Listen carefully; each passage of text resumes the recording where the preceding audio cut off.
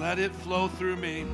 Brother, would you please put up on the screen John chapter 7, verse 37. I want to ask you a question.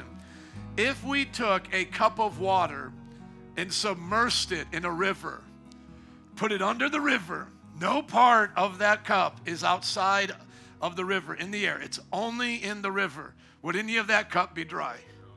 Come on, it's common sense, right? If we put a hole in that cup and just basically made a tube and put it in the river and did the exact same thing, would that tube ever stop having a flow going through it? No, especially if that river keeps going, right? Listen to what the scriptures say, starting in verse 37. On the last and greatest day of the festival, Jesus stood and said in a loud voice, "Let anyone who is thirsty come to me and drink. Whoever believes in me, as scripture has said, rivers," somebody say rivers. Thank you. Rivers of living water will flow from within them. Not just one river, multiple rivers. Come on, somebody. This is amazing.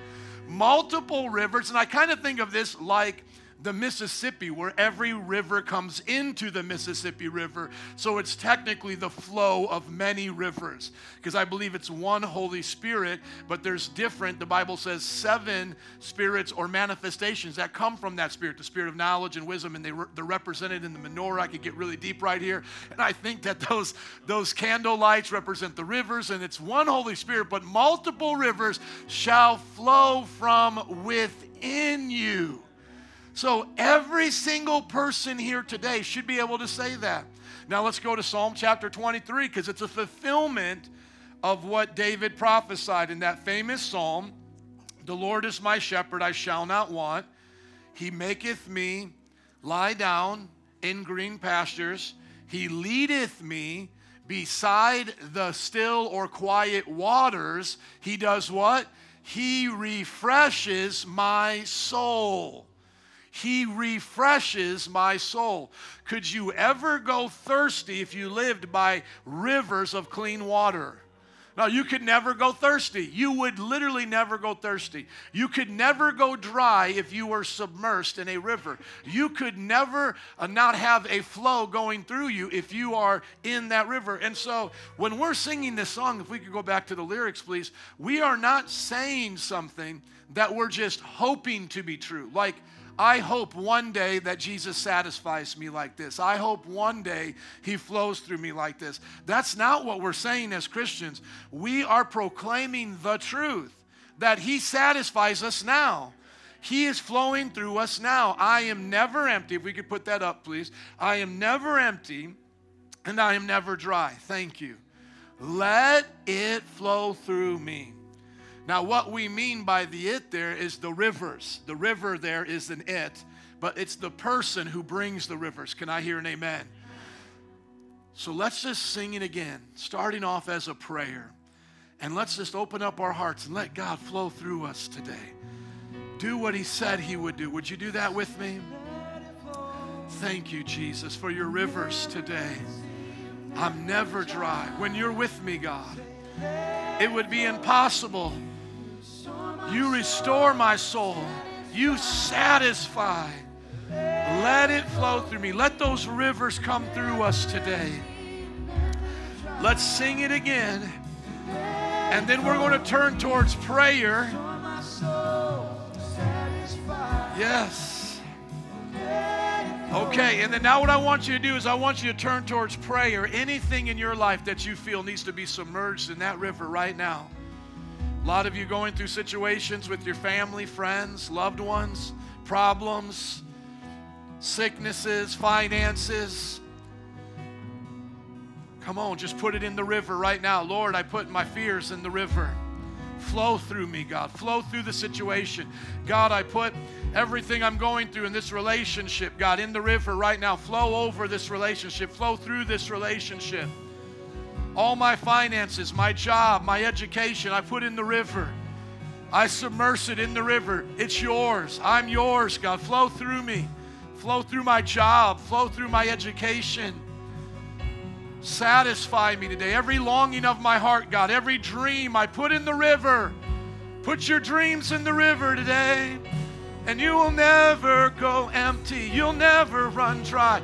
Put your hopes, aspirations in the river of God, in the river of God. His river is flowing. His river is flowing. Let His river touch you. Let His river touch you. A few more moments. We're not in a hurry. This is why we come to church. Let His river touch you. Let His river touch your situation.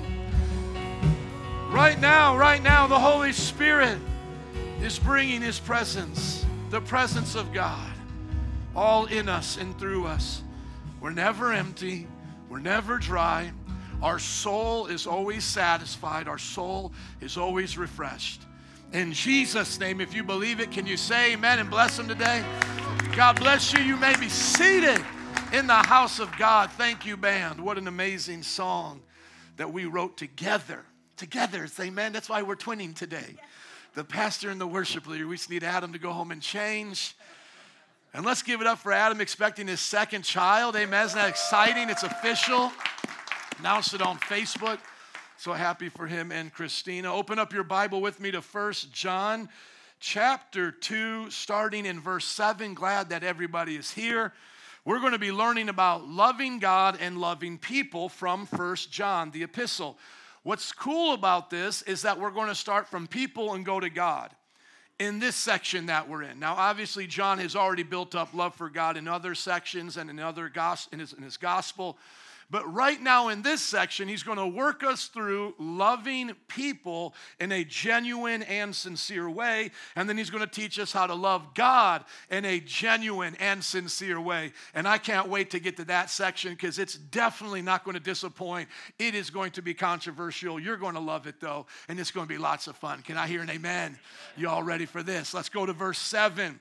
Dear friends, I am not writing to you a new command, but an old one, which you have had since the beginning. This old command is the message you have heard.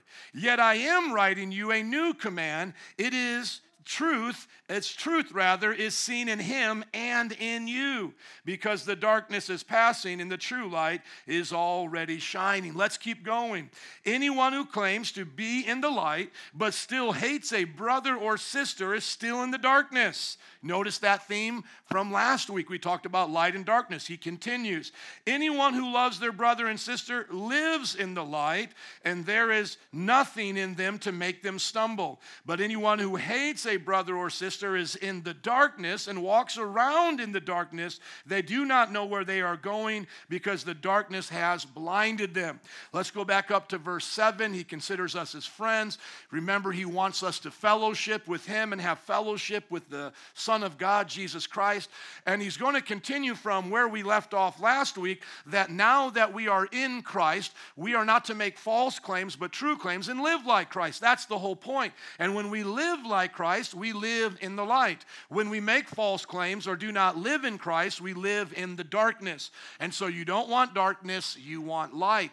Now, he does a little play on the new and the old here. So follow his thinking. He says, I'm not writing you something new, I'm telling you something old. And then a little bit later he goes, and I am writing to you something new. It's a little bit of a wordplay there, and we'll learn about more of John's wordplay in just a little bit. These men are poets in some ways. They are artistic in some ways. Let us not just read this as if it's a law book, like as if we're reading our instruction manual to the microwave or something. You know, this is a book written by a person meant to give a meaningful, emotional appeal to what they're teaching as truth. It's not based first and foremost on emotion, but it's supposed to evoke your emotions. You're supposed to feel something while you read this. And what he's doing right here is he's playing with the new and the old. And actually, Jesus did this same thing. So let's go to John 13, and then we'll go to Leviticus to kind of see how Jesus did the same thing. Now, notice we're going to John's gospel to hear this new command that John gets into, and it's going to be retrospect to an old command. And the reason why I believe John is using that language is because in his gospel, he tells us a story that no other gospel writer does. That at the Last Supper, when everybody else was talking about the communion, John, in his gospel, is talking about Jesus washing feet, and we don't see that in any of the other gospels. Now go to John chapter 13, and let's go towards the end here. Let's go to John chapter 13, let's go to verse 31. When he was gone, Jesus said, and that's talking about Judas had left the party there, now the Son of Man is glorified and God is glorified in him. If God is glorified in him, God will glorify the Son in himself and will glorify him at once. This is explaining to why Jesus came in the flesh to die on the cross, and this glory now is going to start to be revealed and is being revealed even right now. And he says, my children, I will be with you only a little while longer. You will look for me, and just as I told the Jews, so I tell you now, where I'm going, you cannot come. A new command I give you. So he says, guys, I'm leaving, and then I'm going to come back, but where I'm going, you can't go. That's because he's going to go into the grave, do the work of defeating Satan, present his blood to the Father in heaven. There's going to be a lot of stuff going on where the disciples can't go. But then he jumps right into the main point of what the cross is leading us to. It's not that we look to the cross as the main thing because it's a cross. The only reason why the cross is significant to us is because the main thing is happening on the cross. God's love is being displayed. So we're not worshipers of a cross, we're worshipers of God who is love, who demonstrated it on the cross. Do you all get that? Because we can get lost in kind of seeing Jesus just as a martyr. It wasn't about just Jesus being a martyr. The death of Jesus is important, but what's the greater purpose behind the death? What's the reason behind the death? God so loved the world that he gave his one and only Son. That's why he now bounces right back to this, and he goes, a new command I give you, love one another as I have loved you, so you must love one another. By this, everyone will know that you are my disciples if you love one another. So this is after the foot washing. He now gets very clear about the cross, and he tells them, I give you a new command. But let's go back to the notes. Is it really a new command? Let's go to Leviticus chapter 19, verse 18. Is it really a new command? Leviticus chapter 19, verse 18. As a part of the Levitical law, that's why it's called Leviticus. The Levites were in charge of things during the time of Moses in the Old Testament. And here it says in Leviticus 19:18, do not seek revenge or bear a grudge against anyone among your people, but love your neighbor as yourself. Does everybody see that? Love your neighbor as yourself. I am the Lord. So if we see Jesus telling us he's giving us a new command, is it really a new command? Let's go back to the notes. It's really not. It's really not a new command. It's a play on an old command. That is why John is taking the liberty now in an epistle to explain what was going on in a gospel. Let's look at it again. I am not writing you a new command, but an old one. What is the old command they already know? What's the old command they already know? Love your neighbor as yourself. That's an old command. And he's saying, I'm not writing you a new one. That's an old command. You guys have already known that. You have heard that from the beginning. What does the first 5 books of the Bible start with? In the beginning. What does his gospel start with? In the beginning. This is his theme. So he's telling you from the very beginning, we've known to love our neighbor as ourselves. That's an old command that you already have heard from the beginning. You tracking with me? But then in verse 8, he says he's writing a new command. Who's the one that used the terminology new command? Jesus, and it happened to be in his gospel. So was Jesus lying when he said, I have given you a new command, love one another, when in fact the command was already given in Leviticus? Was Jesus lying? No. What Jesus is doing is reiterating the old command in a new way. Oh, isn't that so beautiful? Took me a little time to get there, but are you there with me now? That's why we have to take time to read and understand the Bible. He's not contradicting himself, nor is even Jesus. It is an old command that we've always known, but it's given in a new way. How is it given in a new way? It's given through Matthew 5:48. Go to Matthew chapter 5:48. Here is the new way we are supposed to love our neighbors as ourselves. Now, maybe start around verse 46 so you can see the context. Go up to, say, verse 46 there. It says, if you love those who love you, what reward will you get? Are not even the tax collectors doing that? If you only greet your own people, what are you doing more than others? Don't even pagans do that. Be perfect, therefore, as your heavenly Father is perfect. And if we started in verse 43, we would actually hear him say, you have heard it say, love your neighbor, hate your enemy. But I tell you, love your enemies, pray for them, that you may be children of your Father. And that's why he gives that illustration. You are going to be different than pagans. You're not just going to greet those who look like you, vote like you, and agree with you. You're going to greet and bless everybody, okay? And so now, how do we see the new application of this law that we've had from the Old Testament? That we are going to do it perfectly. Everybody say perfectly. You are going to now love perfectly. But how can you love from your heart perfectly if you have an impure heart? I'm glad you asked. Go to Ezekiel chapter 36. Got to work the word. Somebody say work it. In Ezekiel chapter 36, we see how this old command is going to be applied in a new way. That in the Old Testament, they did not have, verse 24 of chapter 36 of Ezekiel, they did not have a born-again relationship with God. Because Jesus had not yet died on the cross, and they did not have a spiritual rebirth. Though they could serve God and obey God and experience God, it would be like how we gave the example of the river in our time of worship. It would be like them being in a shower versus to us being born again, living in the river.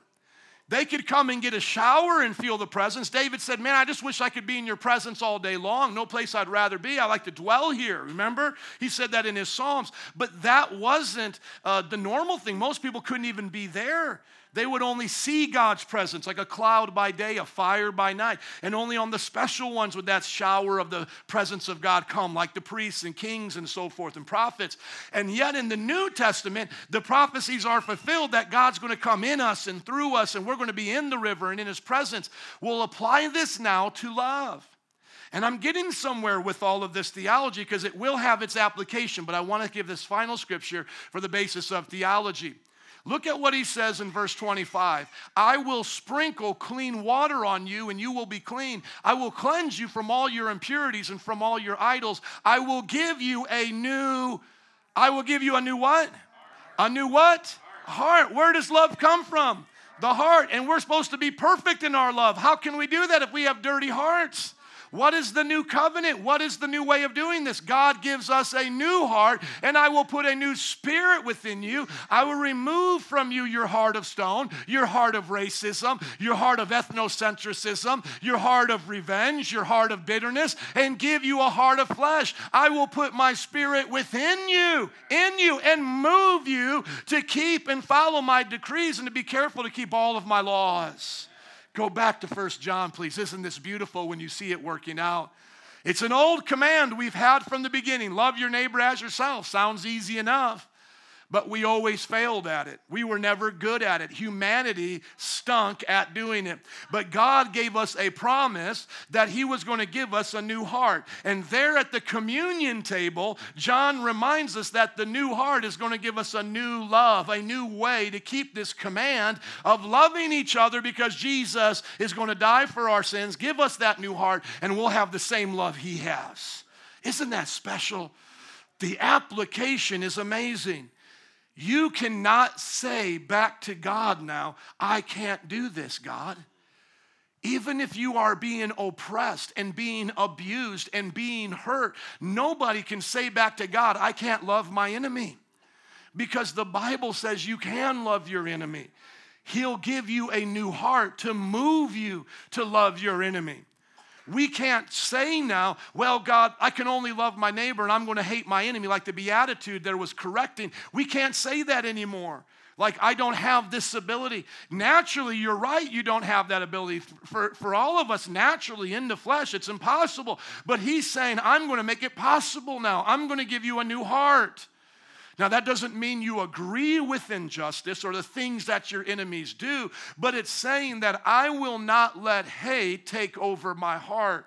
John is teaching us that if we want to truly live in the light, and let's review the verses we've already read now, 9 and 10, that if we truly want to live in the light, we cannot have hate of any kind in our hearts. And he's already teaching us that when the hate is gone and the new heart is there, nothing can make us stumble. He's already getting to some of the points he's going to be making further in more detail, but he gives us a little taste of it here, that when you have perfect love in you, you can be perfect in your actions like your Heavenly Father. See, most of us get quiet and don't want to say amen when we hear the command to be perfect like our Heavenly Father is perfect. What you mean, preacher?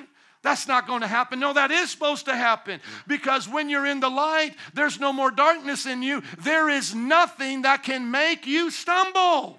There is not one sin that can catch you off guard, because you're in the light now. And so if you think about these three words, it will complete this whole thought. When you live in the light, you live in love. Live, light, and love. Those three words are encompassing his whole point here.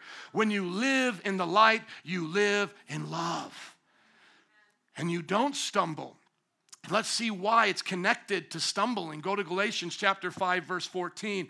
I love how the apostles compliment each other in their epistles, and they probably didn't even have each other's epistles, and yet they're just complimenting each other. Oftentimes we look at the New Testament as if it's one book.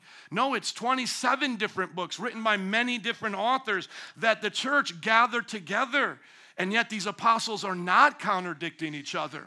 Look at what it says here when we talk about how when we love our neighbor, we will fulfill the law. Look at, say, verse 13. You, my brothers and sisters, were called to be free, but do not use your freedom to indulge in the flesh. Rather, serve one another humbly in love, for the entire law. Somebody say the entire law.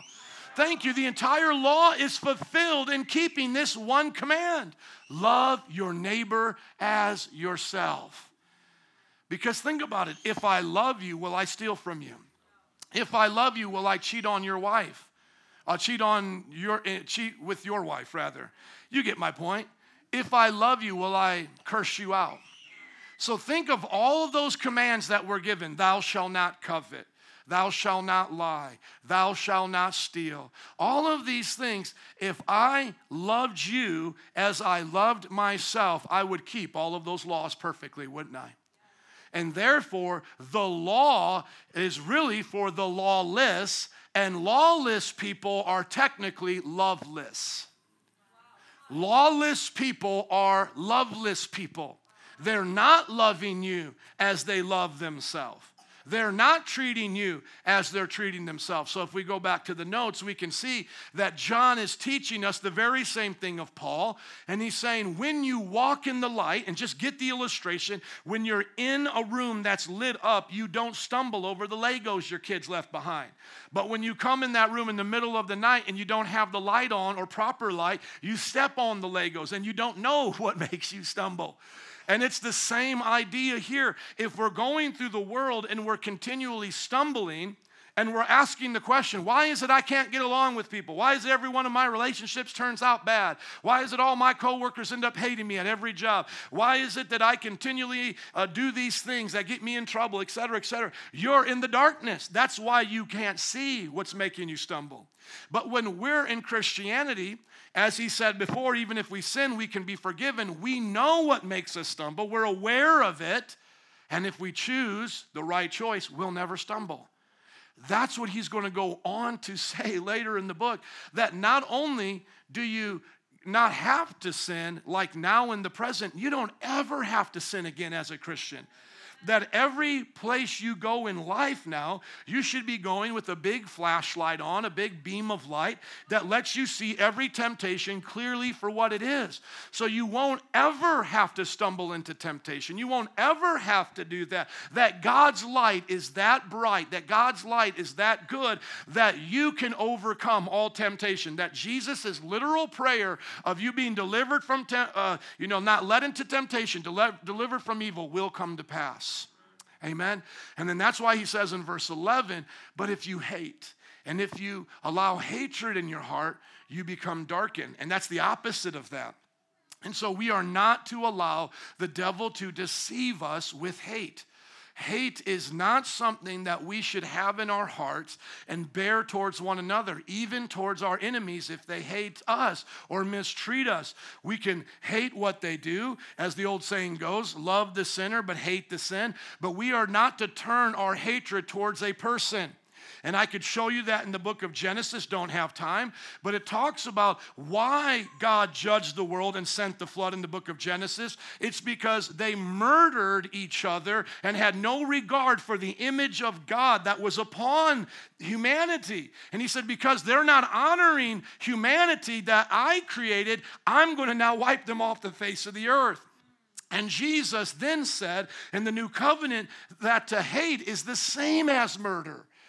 So the connection is right there. Those we're hating, we are murdering. We are trying to end the image of God in them. We don't want them to continue.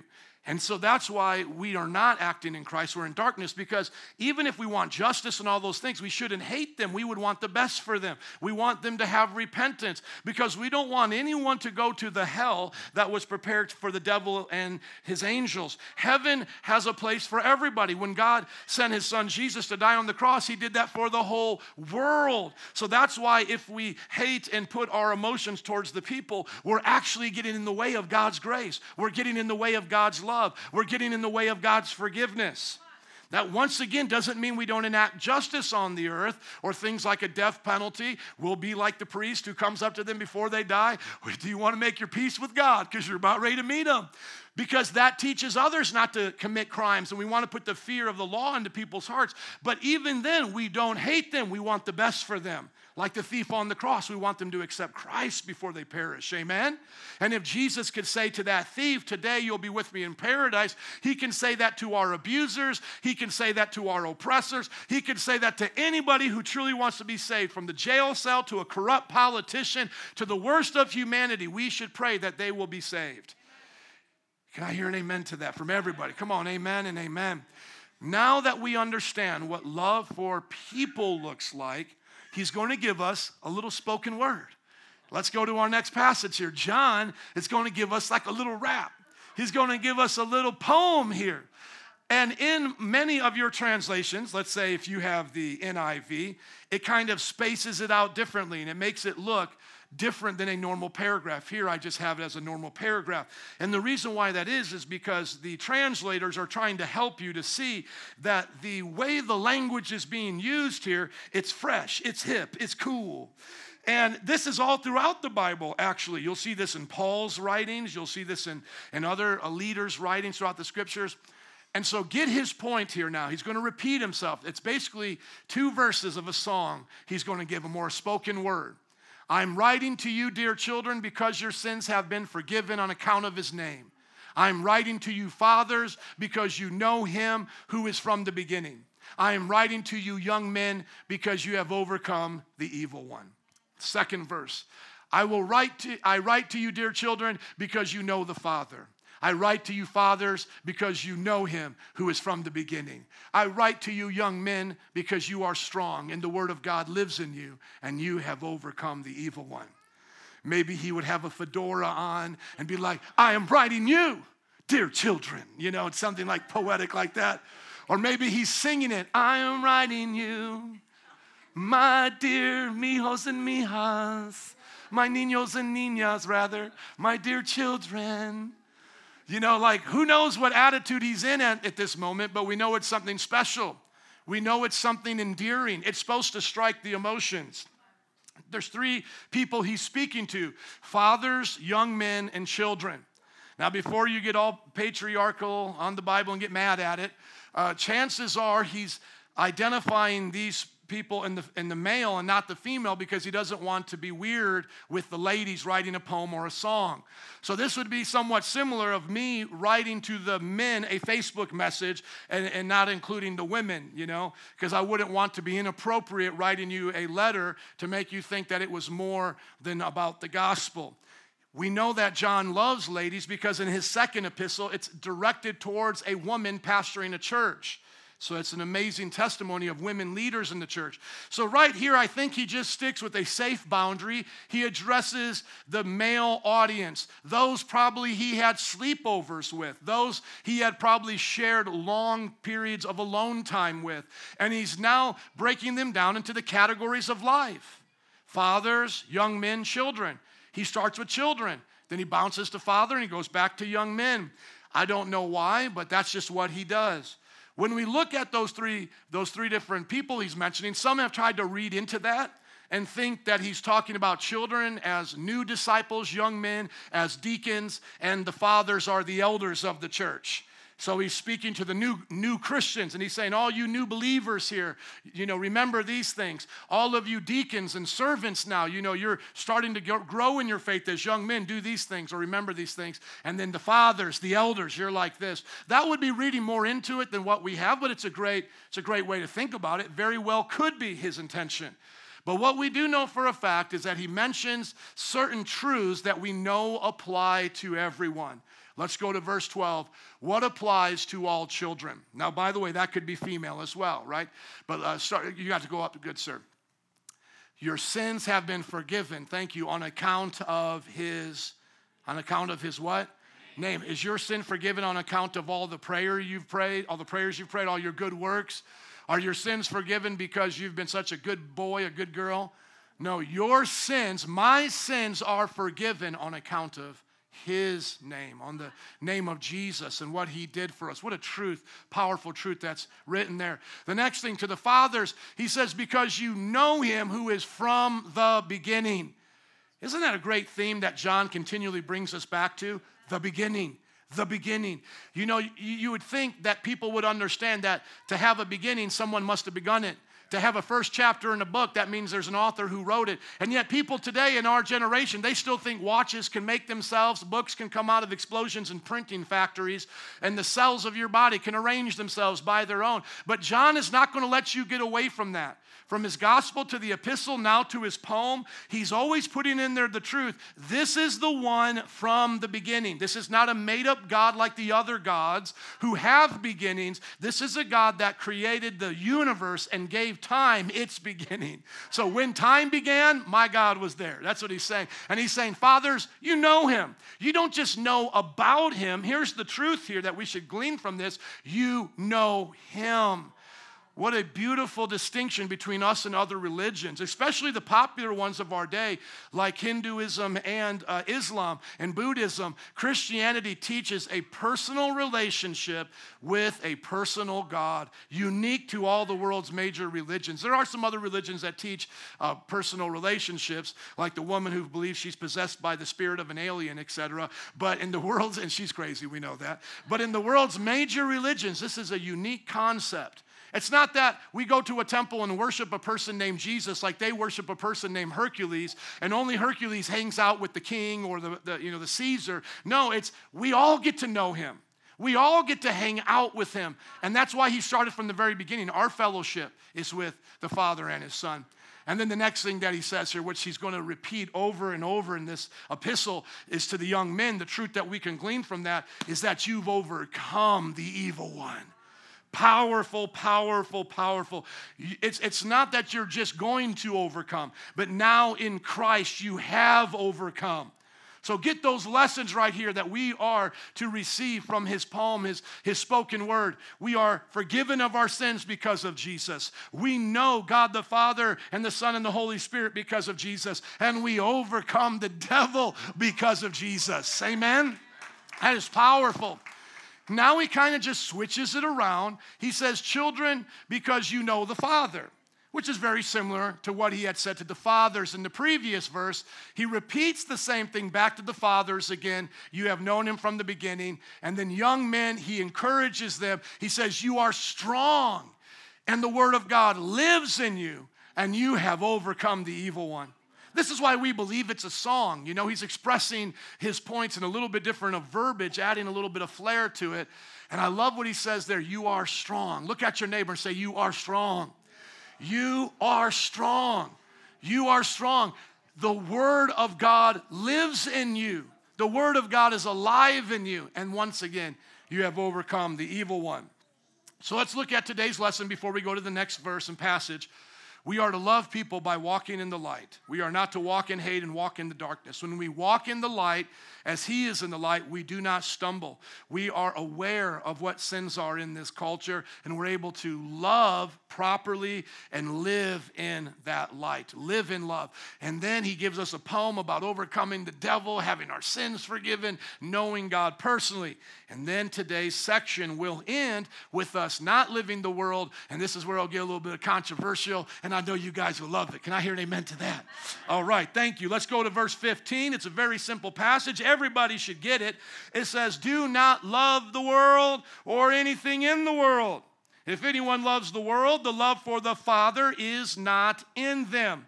For everything in the world, the lust of the flesh, the lust of the eyes, and the pride of life comes not from the Father, but from the world. The world and its desires pass away, but whoever does the will of God lives forever. So let's just keep the passage up, very basic. We understand, don't love the world or anything that's in it, because if you're doing that, you don't have the love of the Father. So now we see two types of love. Love for the world and love for the Father. If you notice, he doesn't say love for the devil, because he's not dealing with people that are going to be that far from the truth. He's dealing with people who may want to try to have one foot in the world and one foot with Christianity. And he's telling them, I know you're not Satanists. I know you don't think it's okay to do these kinds of crazy things out there, but you may be deceived to start loving the world. And in doing so, you will have stopped truly loving the Father. Now, what's unique about this is that the word world is the same word that is used in John 3:16 when it says God so loved the world. Some people have tried to say that means God loves all your sin. And John's contradicting Jesus now. Well, would he do that? Of course not. Because where does John 3:16 come from? Who wrote that gospel? John. So don't you think he understands the way world is used? What he is teaching us is the distinction between people and their sin. This is actually where I get the idea, the concept of loving people but hating their sin. Some people have actually gotten so radical, they say, we're supposed to hate sinners too. Some of the Old Testament passages say, I hate them with a holy hatred and all of this, and that the new covenant doesn't change that. We are still to hate our enemies, which by the way, would contradict literally what Jesus said when he said, don't hate your enemies, and that this is the new command. But anyways, they try to put these passages against each other to make that point, but that is not true. That is not true. We're not hating people. Otherwise, the Bible is contradicting itself. But take it complementary. What does it say in John 3:16? God loves world. What does it say in 1 John chapter 2, verse 16 and 15? Don't love world. So could it be talking about the same kind of world? No. What is the kind of world that we love like Jesus loves in John 3:16? People. What kind of world don't we love like God does not love in 1 John 2? Sinful things. Isn't that simple? When you read the Bible, you'll understand the Bible. And so now we can understand that we are to make a choice in what we give our love and attention to.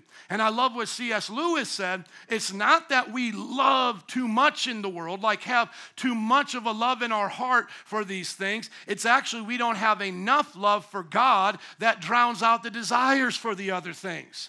So it's not like, when somebody says, man, I'm just, so tempted by this and it's such a strong desire and I don't know what to do with it. The problem isn't your quote unquote strong desire for this thing in the world. Your problem is you don't have a stronger desire for the Father.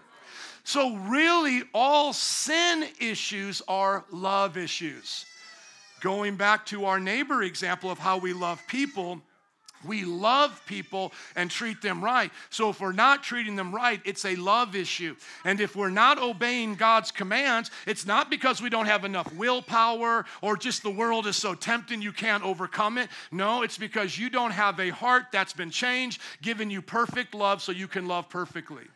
If God gives you a perfect heart, as it says he will do, according to Ezekiel 36 as a prophecy, a new heart is given in you, a perfectly pure heart. If you don't have that, you can't love perfectly. But if you've been given a perfect heart, can you love perfectly? Doesn't it say, let's just go back there so everybody can see it. Go back to Ezekiel chapter 36. Does it not say that he will move you to keep all of his commands? So you cannot say that I can't keep the commands of God. Go to Ezekiel chapter 36 and see what it says in verse 27. And I will put my spirit in you and move you to follow my decrees and be careful to keep my laws. Highlight that so they can see that, please. So can anybody say I can't keep God's laws? Like truly you can't. Not as an honest person. You could say it in lie, you can say the words, but you can't say it as an honest person. The honest truth is you are able to keep God's commands if you are given a new heart. If you want a new heart, God will give you and I a new heart to love our neighbors as ourselves. Every time, not just sometime, every time. You will have a heart to lead and to guide you to keep all of God's laws. Let's go back to the passage in John, please. See it clearly. Don't love the world or anything in it. When we start loving the Father with 100% of our heart, do we have anything left for the world? No. And when we love the Father with 100% of our heart, somebody asked me before and said, well, where's the love for my kids then? Where's the love for my family? If I've given it all to Jesus, but hold on. If I love God with all my heart, doesn't he guide my heart towards my family? Doesn't he guide my heart, 100% of it? Doesn't he flow it like a river? Doesn't he flow it to be poured out on children and so forth and so on? But what am I doing? I'm giving God my gallon of milk. I'm giving him all of my heart, and I'm letting him pour it out wherever he wants. And so, yes, you can have things nice in the world. You can have a nice house, a nice car, a nice job, friends, and all of those things. But you are not to give your love to them first and foremost. You give your love to God. And then God gives you a love for the people and the things you do in life. God gives you a love for your job because he gives you the right job that you were created for. God gives you a love, come on somebody, for the right spouse, for the children, and so forth and so on. And so all of us are to be led in our love by God, not by just what the world calls the emotion of love. True love, biblical love, the Spirit of God kind of love, the kind of love that does the will of God. That love lives forever. Remember, love, light, and live, light, and love. Here it is again. When we live in the light and love the Father, we live forever. The things we have that are outside of God's purposes and plans, those things die. You put an unhealthy interest in even being a parent, an unhealthy interest in your job, an unhealthy interest, desire for these other things. When you die, those things die as well. You don't get to bring your children with you to heaven. You don't get to bring your job with you. Your children can come, but they have to come by putting God first. So if you put all of these misplaced emotional misplaced emotion called love on these things, you will lose them in the end. But the things you love rightly first with God and allow him to lead you, all of those things will last forever. If not those literal things, literal relationships, the rewards of doing those things will last forever. The reward of going to school as unto God. The reward of working your job as unto God. The reward of those things will last forever. You will tell the story about how you loved God and did all of these things according to his will on the earth. Now let's talk about what the Bible says is the love for the world. This is where it gets controversial. Have I prepared you guys for it? Amen. Lust of the flesh, lust of the eyes, and the pride of life. What's the best example I can come up with right now for the lust of the flesh? Let's go to the Super Bowl. Y'all ready? This seemed to be controversial this week. A lot of Latinos and Latinas here. thought that their culture was being picked on. And let me just say this right here. I am not a racist bone in my body. So whatever you might have been picking up from others, let's not put that into this conversation. Let's just have a normal pastor, congregation conversation here. I didn't watch the Super Bowl. I didn't even know last week was the Super Bowl. I didn't even know it. That's just me. I know when Survivor starts. I know when other shows start. But for me, I don't know when Super Bowl starts. That's just me, okay? When I heard about everything going down via my wife, here was my first concern. And don't anybody get embarrassed here if we looked at your social media or had fun with you on social media talking about this. We love our church, and we're first and foremost going to pastor our church and keep it real, okay? So as these conversations were going on and I started seeing them, the first thing that I began to realize is that while people were picking sides, they didn't know where the sides originally came from. Let me just talk to you about us as a church. I'm just talking to you about us. If you are on the side of J-Lo against what your pastor's wife is saying, you don't know what's going on. You're being tricked and bamboozled. If you find yourself on the side of an argument where J-Lo's right and my wife is wrong, you're not woke to what's really happening. Because J-Lo doesn't have a marriage like my wife. J-Lo doesn't have a testimony of purity like my wife. My wife got married as a virgin. J-Lo doesn't have the testimony of living for Jesus like my wife. Okay? So that's the first thing, is that when you're picking sides, you've got to look behind the side. What is the force? What is the spirit? What is the movement moving that side? Is it the Spirit of God? And I'm not trying to say my wife is always right or I'm always right.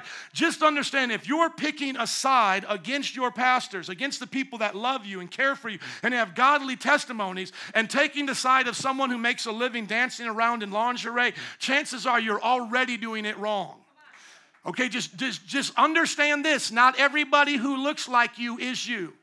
Not everybody who talks like you is you. You've got to make sure that what you identify as you or what you are a part of is what you believe in here, not on the external.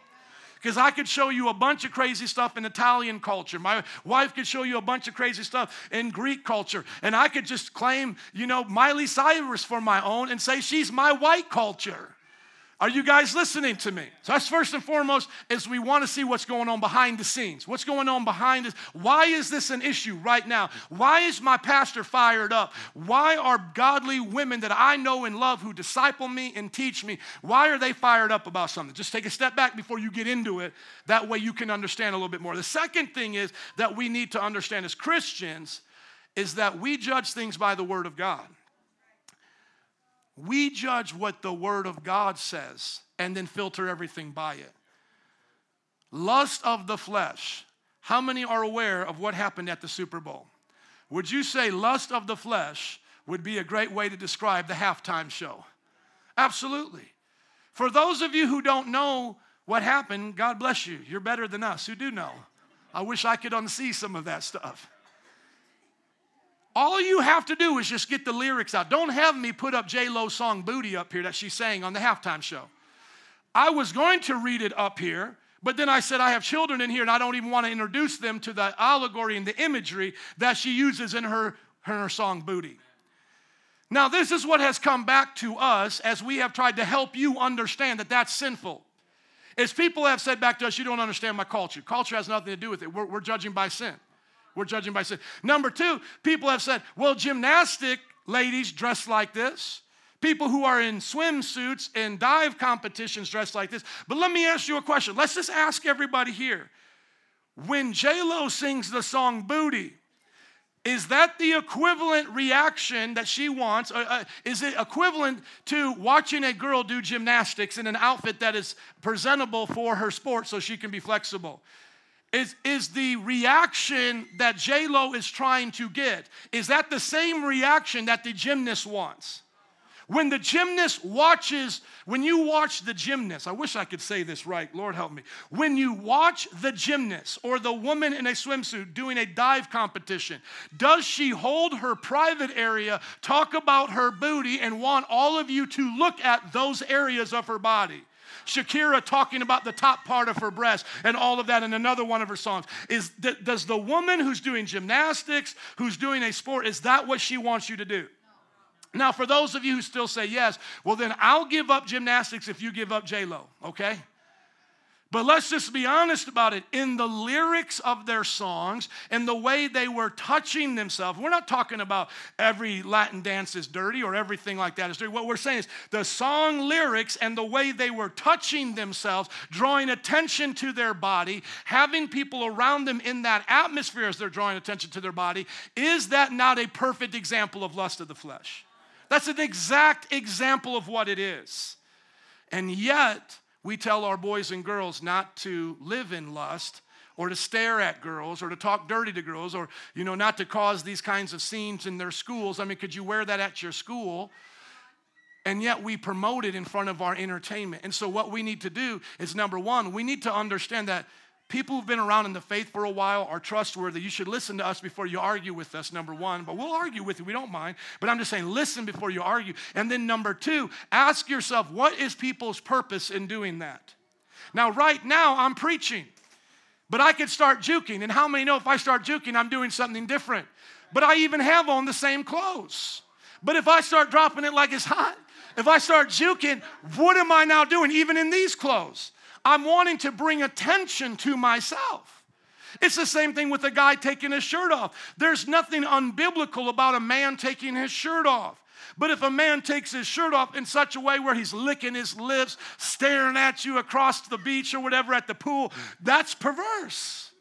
The same guy could have his shirt off over here and just be with his family, just be hanging out. So we can't say that an outfit just makes it perverse, because people were right to point out that, gymnasts wear almost the same kind of outfits, but they're not doing the same kind of thing in the outfit. What else is a lust of the flesh? A lust of the flesh is all of our desires to do what the flesh wants us to do.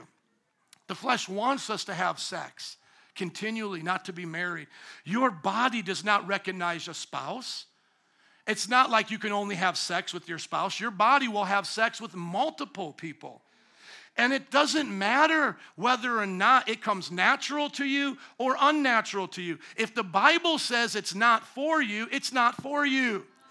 For some of you, it may be natural to find the same sex attractive. But that doesn't make it right, because it's natural for you. It's natural for me to have sex with multiple women. That's natural for me. My body would not resist me doing that. My body would be like, all right, let's go. And that's part of the obvious thing that the Bible says we fight against. That's obviously wrong. And so when we look at the lust of the flesh, it's not just perversion in the dancing realm. It's perversion in our lifestyle. It's perversion in our words, the way that we speak. Just like I've talked to some of the ladies at this church as they were wanting to learn how to date like a Christian, wrote a book on that.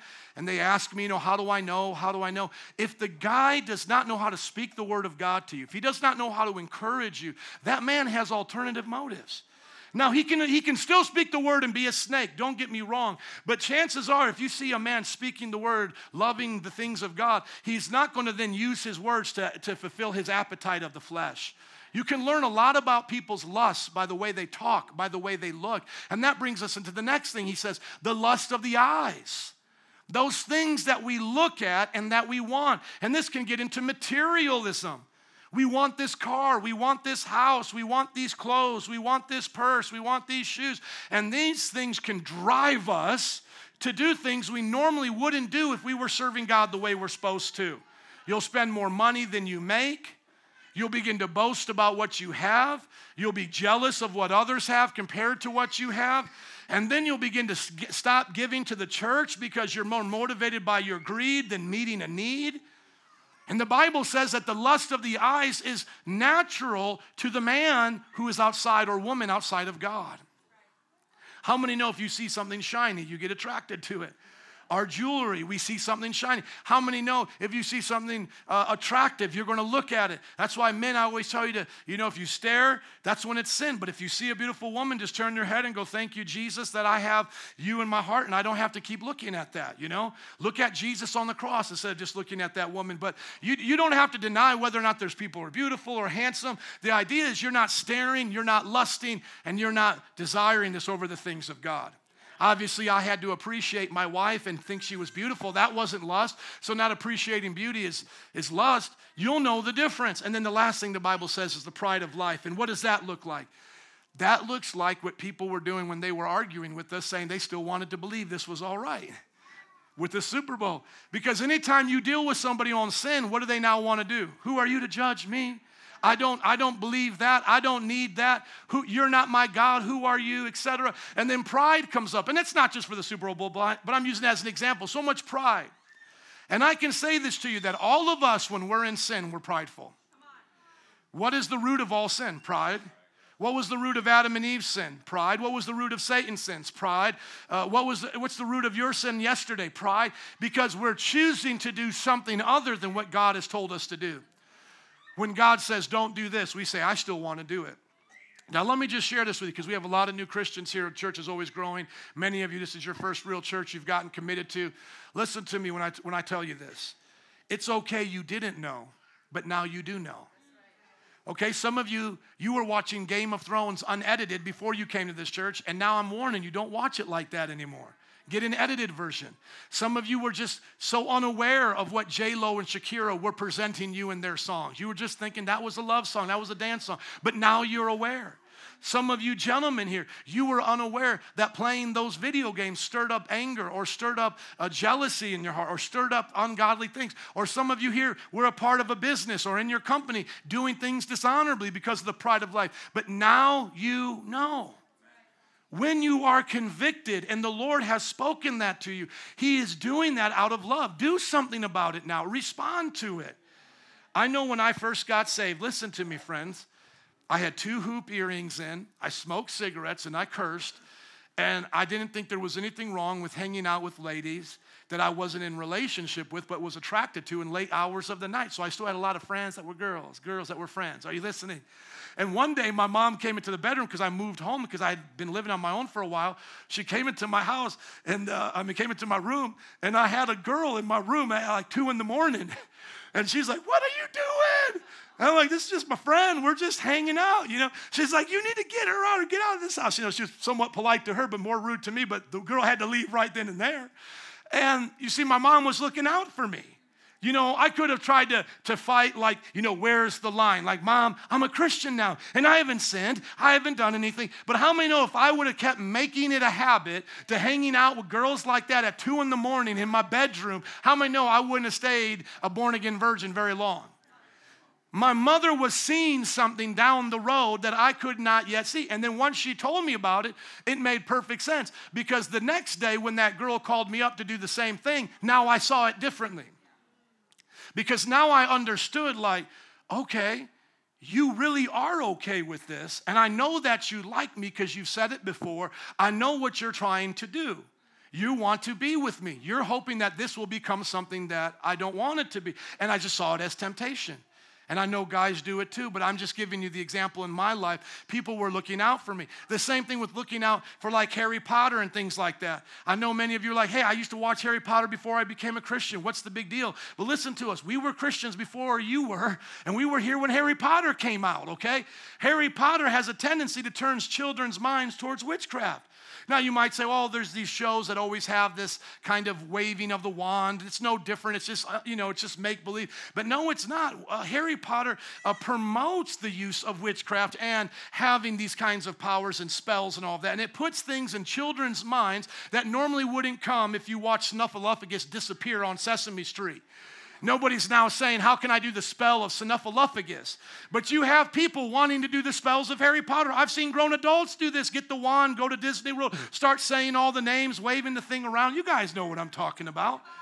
We're trying to help you. We're not trying to hurt you. Yeah, you could probably draw a line and say, "Well, if I don't commit the witchcraft and I don't desire the witchcraft, I'm just listening to the story, can I do it?" And if, blah, blah, blah, blah. And you make all of these, these exceptions for yourself.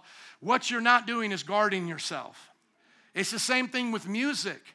And so when I first came to the Lord and I was listening to all that music, I started to get convicted. I started to change. I took the hoops out of earrings out of my ears, not because someone made me, but I began to realize that the image, the way I was talking, the way I was looking, you know what I'm talking about, especially with these guys. You know, they always take these selfies like with that smoky eye look, you know, and I can always tell looking at them. It's like, dude, you are literally saying, I'll sleep with your wife. I'll sleep with your girlfriend. All you ladies come holler at me. That's literally what you're saying. I know these guys inside and out too because I used to be one of those guys. So anyways, I took out the earrings.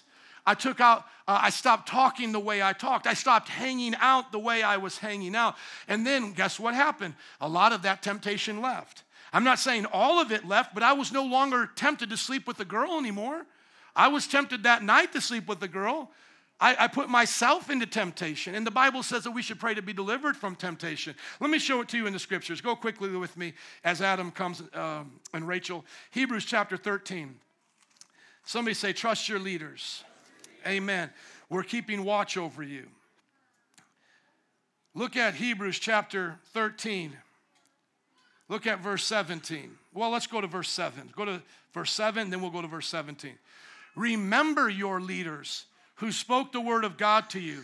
Consider the outcome of their way of life and imitate their faith. Jesus Christ is the same yesterday, today, and forever. You notice that statement, Jesus is the same yesterday, today, and forever, is popular, and we think it's just like good theology. Jesus has always been the same. Him coming in the flesh doesn't change him being God. He's always been God, etc. But notice the context of it. The context is, if God was there with your leaders or with the people in the past, he'll be with you now. And if we see humanity go another 2,000 years from the time of this writing, he'll be with those people like he was with the originals. Do you see how powerful that is now? Jesus is always the same. So Jesus would not want you to be a part of the lust of the flesh. Jesus would not want you to be a part of the lust of the eyes. Jesus doesn't want you to have the pride of life because he's the same yesterday, today, and forever. Do you all believe that? Okay, so it says, remember your leaders. When we speak to you about things that you're still scratching your head about, can you see the outcome of our way of life? There are people here, some of you are new, I understand that. But there are people here who have known us for almost 15 years. People here were in my wedding. Ricky was in my wedding. Ricky knows my marriage. Ricky knows my way of life. Why would you take J-Lo's side over what I'm trying to help you to see? Or my wife's side? Why would you take J-Lo's boyfriend? Or are they married now? Are they just shacking up? They're engaged, so they're shacking up, living in sin. What's his name? Alex Rodriguez, A-Rod, right? I'm so proud of my wife. She danced around in lingerie and made all the boys lust. I'm so happy for her. Like, that's what he thinks.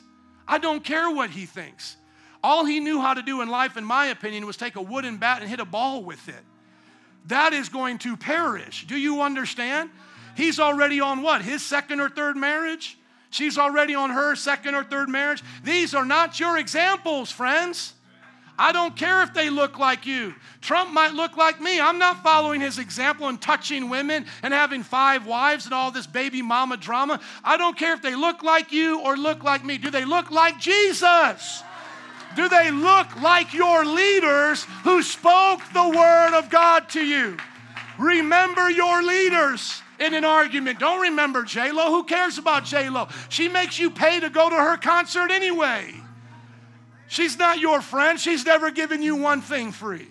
But your leaders have given you everything for free. Their time, their life, their being with you. You don't have to pay to go to their concert. And go to verse 17 now. Because it's not about a leader, because leaders can let you down, right? But it says, have confidence in your leaders, submit to their authority. Why? Because they have to keep watch over you as those who must give an account. Do this so that their work will be a joy, not a burden, for that would be of no benefit to you. And so I want to say to this church, thank you for letting us pastor you. Because how many know I've got to give an account to Jesus on what was lust in this culture? If I saw lust in this culture and I didn't warn you against it, then I wouldn't be a good leader. At the end of the day, it's your choice, that's right. But if I didn't warn you about it, I wouldn't be a good leader. I'm not doing this so I can look better and more holier than thou. I'm trying to help a culture And let me maybe make this last point. A lot of churches are afraid of you. That's why they don't make these points. They stay out of politics. They stay out of entertainment. They stay out of all the issues of abortion, LGBTQ. You look at their Facebook posts, you would think the only thing that matters in life is that book they're selling. They don't talk about anything controversial. The reason is, it's not because they don't believe like how I believe. It's that they do, but they're afraid of you. They're afraid to stand in front of their church of 10,000 people and go, I don't let my daughter watch the halftime show. I don't know any godly pastor in this city that would approve of that. Not one. Not Choco. Not Berryhill. Not any pastor. Not Bill Winston. Not any pastor I've ever sat down and would ever do that in 100 years. And I don't want to mention their names about being scary, but I can just tell you, if they're not talking about it, if others like them are not talking about it, it's because I know a lot of people, not naming those names, but other people that are just scared to come tell their church what stuff is. Like, this is sin. This is not right. Let's do better. Let's move on to something else. Let's just agree this is sin. Let's talk about gymnastics another day. We don't have to bring it up right now, but if you want, we'll argue about it with you. But it's not about gymnastics. It's about a woman holding her crotch singing about her booty. That's the problem we have here. Okay? And some people brought up, well, what about Dances with the Stars? That's why I don't watch Dances with the Stars. I can't watch a lot of TV. How many of you realize once you got saved, you couldn't watch a lot of TV? If you're all still watching the same kind of TV shows you did before you got saved, I wonder if you're even saved. How many of you changed some stuff after you got saved? How many of you had to change what you were watching? You can't watch it like the way you watched it. You can't enjoy it like the way you enjoyed it. And so here's the thing, going back to the notes, let's end it out. I told you it was going to be a little controversial. But do you want to love God and people the way the Bible says? Here's how we love people. We love them by forgiving them and not hating them. We treat them the way we want to be treated, with the new heart God gave us. How do we love God? We love God by not living in lust. We avoid lust. And if you ever think I'm in lust, or you think I'm approving of something in lust, please let me know. And maybe lastly, in closing, somebody say, what if I want to do that with my husband or dance like that? That's the whole point. That's meant for your husband. That's meant for being by yourself. Amen? You can wear lingerie with your husband. Can I hear an amen to that? You don't wear your lingerie in front of others' husbands. Okay? I don't think I need to say more about that. Praise God. Let's all stand up and give it up for Jesus today. Thank you for coming. We love you, Lord. We want to love people. Band and altar workers, would you come? Let's close out in prayer. Father, we thank you.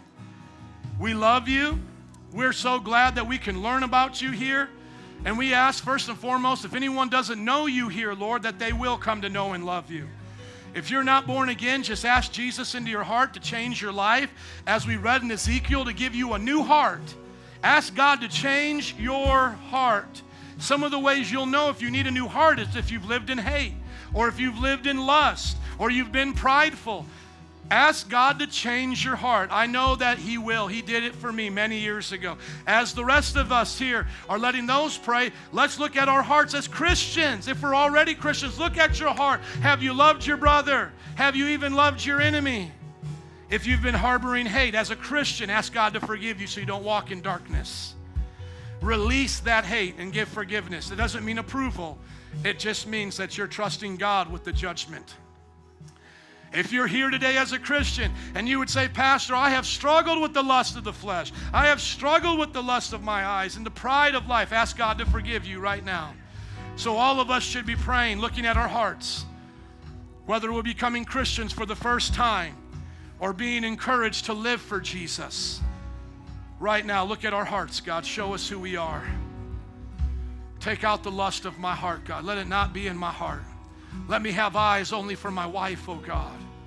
Let me not desire the things of this world, oh God, above your plan for my life. Oh God, may I be humble. Make me humble, Jesus. Give me humility. If you need prayer, just come on up right now. We'll start praying with you. We're going to worship just a tad bit more before we leave. But you can pray where you're at or come forward with the prayer worker. But don't leave out here the same way you came. Examine your heart, friends. Jesus, love is true. Yes, God. Your love is free, God. You give it to us freely. That's why we can love God now, because He first loved us. we can do this right. After so many wrongs, we can do it right. Because He forgives. He changes. A few moments right now will change your life. I know I take these messages serious. Trust me, I'm not picking on anybody. I don't want to stumble and fall. I don't want to be a hypocrite. I want to live holy. I want to live pure. I want to raise up my daughters, my sons to be holy. I want to see God change this nation. I want to see Him change our entertainment, change our movies and TV, change our politicians. Do it, Lord. Start in me, God. Start in me, God. Make us holy. Make us pure. Forgive us of our sins. Teach us your ways, oh God. Teach us the ways of Abraham, Isaac, and Jacob.